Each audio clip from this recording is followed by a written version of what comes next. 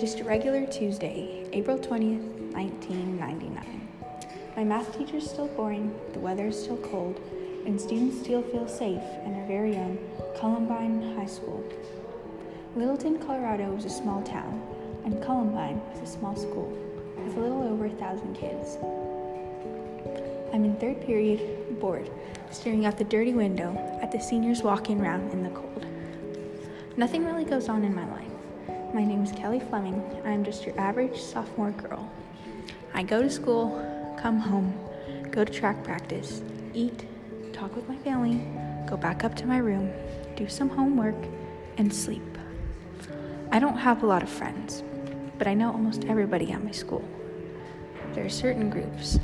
Obviously, the jocks and popular kids, smart kids, geeks, goths, gangs, Christians, and more.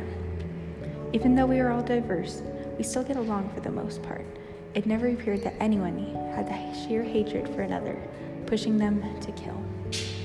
Anyways, back to what I was saying. I was staring out the window at the seniors, walking, talking, and making conversation. Anything my teacher mumbles goes in one ear and out the other. My thoughts of randomness are consuming my head. Until...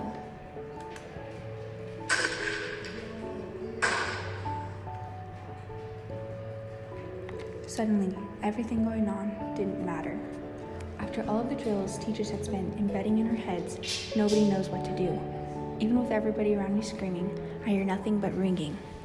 The principal's shaking voice over the intercom breaks the silence. Students and teachers, we are now entering the lockdown. That was it. That was all the instruction we got. My math teacher jammed a chair in front of the door while students hid under their desks. From what we knew, the shooters were still outside, yet no one knew who they were. Students had gone ballistic. Silent cries and screams were all around me. Some were even saying their goodbyes, but I was sure that we were safe. No shooter would come in after us inside. We were innocent. I was wrong.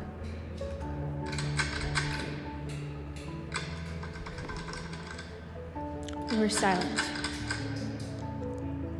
Not even our breathing could be heard. The rattling stopped.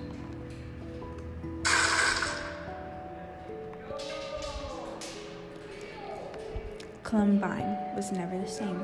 The shooters had entered, multiple gunshots were fired, and the shooters left.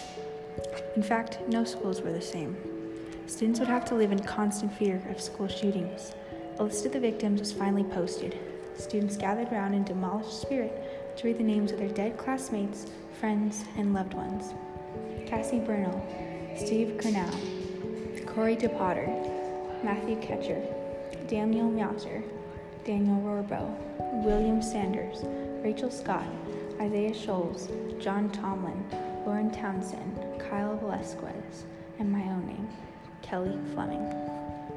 Services were held for the victims, including the shooters and my own. See, people don't just get over something like this.